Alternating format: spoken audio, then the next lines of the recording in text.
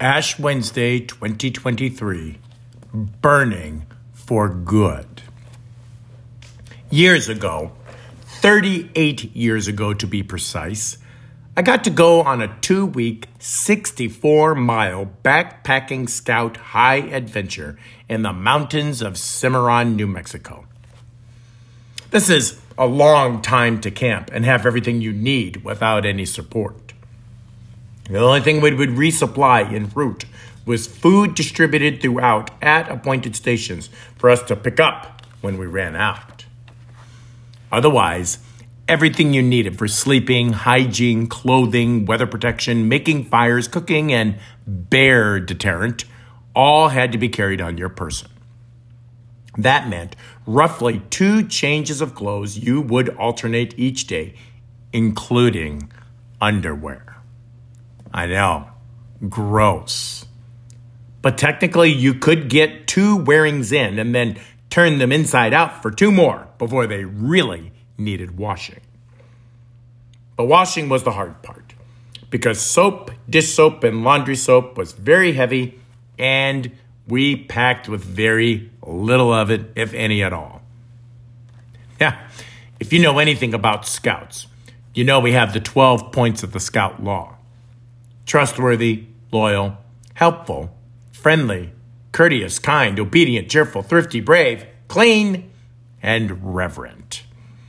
And our leadership was serious about those points in every situation we found ourselves in. So, no cranky scouts, no foolishness with money. Please and thank you, sir.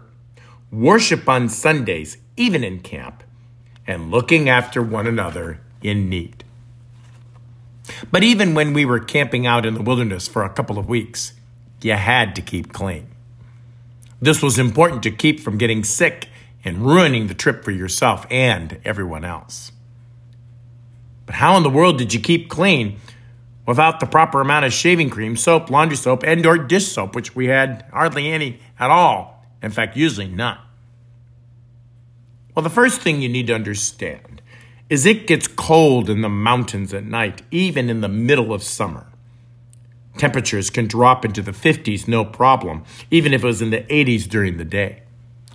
So we always had a campfire to warm ourselves by, help keep the bears at bay, and cook on.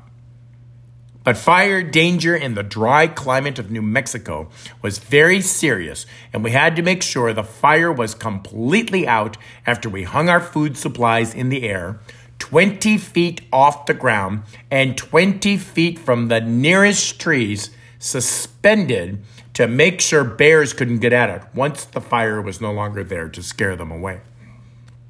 And we did that by dumping as much water on it as possible and creating an ash soup.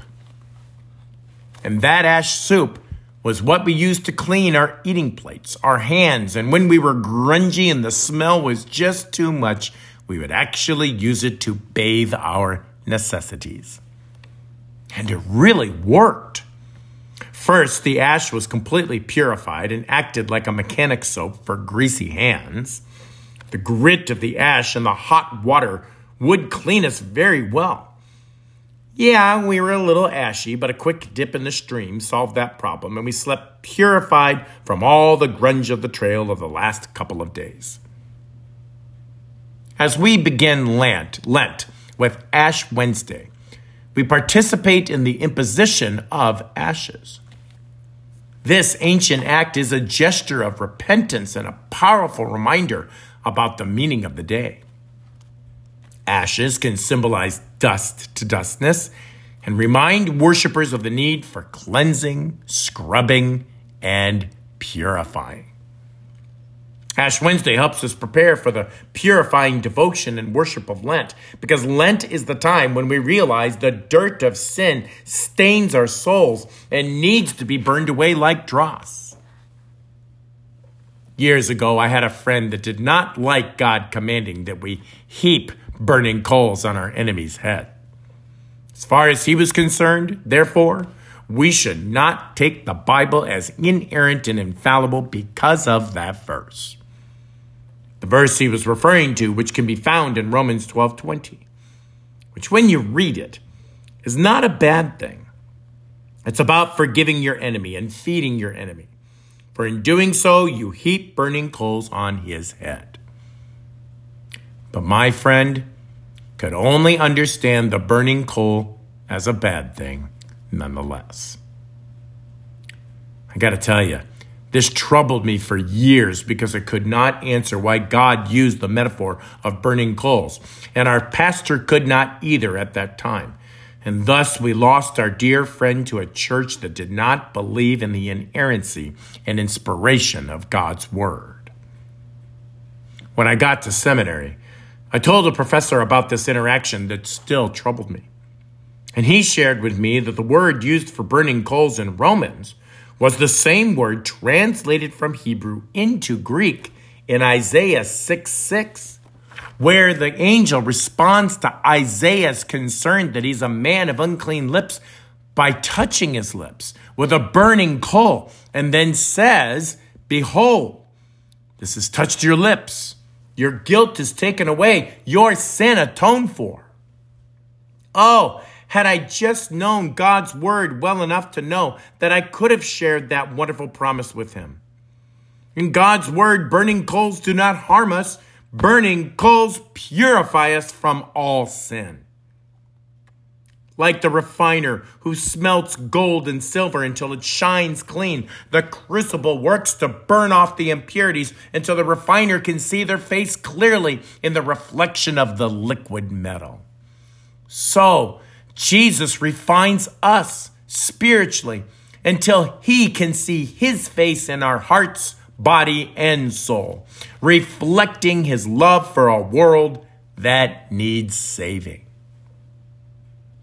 Years ago, Brian Knazer, the pastor emeritus at Woodlands in Claremont, came to visit our Faith Sunshine group and was the keynote speaker for the annual Tea Party. His devotion was, "We should reflect the light of Christ." At one point in the devotion, he hilariously pointed out that they should not be called Faith Sunshine because they're not the Son of God creating light. Rather, like the moon above the earth, they should reflect the light of the sun. So, they should be called the Faith Moonshiners. Either way, in this season of Lent, we will be burned by God and moonshine for him. Burned and purified of the sins we reflect on that caused our sinful fall from grace, but ready to be cleansed by the purifying fire of the Holy Spirit. John the Baptist told us so in Matthew 3:11. He will baptize you with the Holy Spirit and with fire. So, this season of Lent, we will baptize you with fire and the Holy Spirit as we discuss the fruits of repentance, the expectation of fruit, the nature of good fruit versus bad fruit, the source of good fruit, and gifts for growing fruit. Each week, episodically, Pastor Moore, Pastor Spaeth, and I will bring the baptism of the Holy Spirit with fire and burn the dross of our sins with the pure word of the one true God who saved us and redeemed us by the blood shed for us on the cross. Burning for good. Amen. Now may that peace that surpasses all understanding guard your hearts and minds in Christ Jesus always. Amen.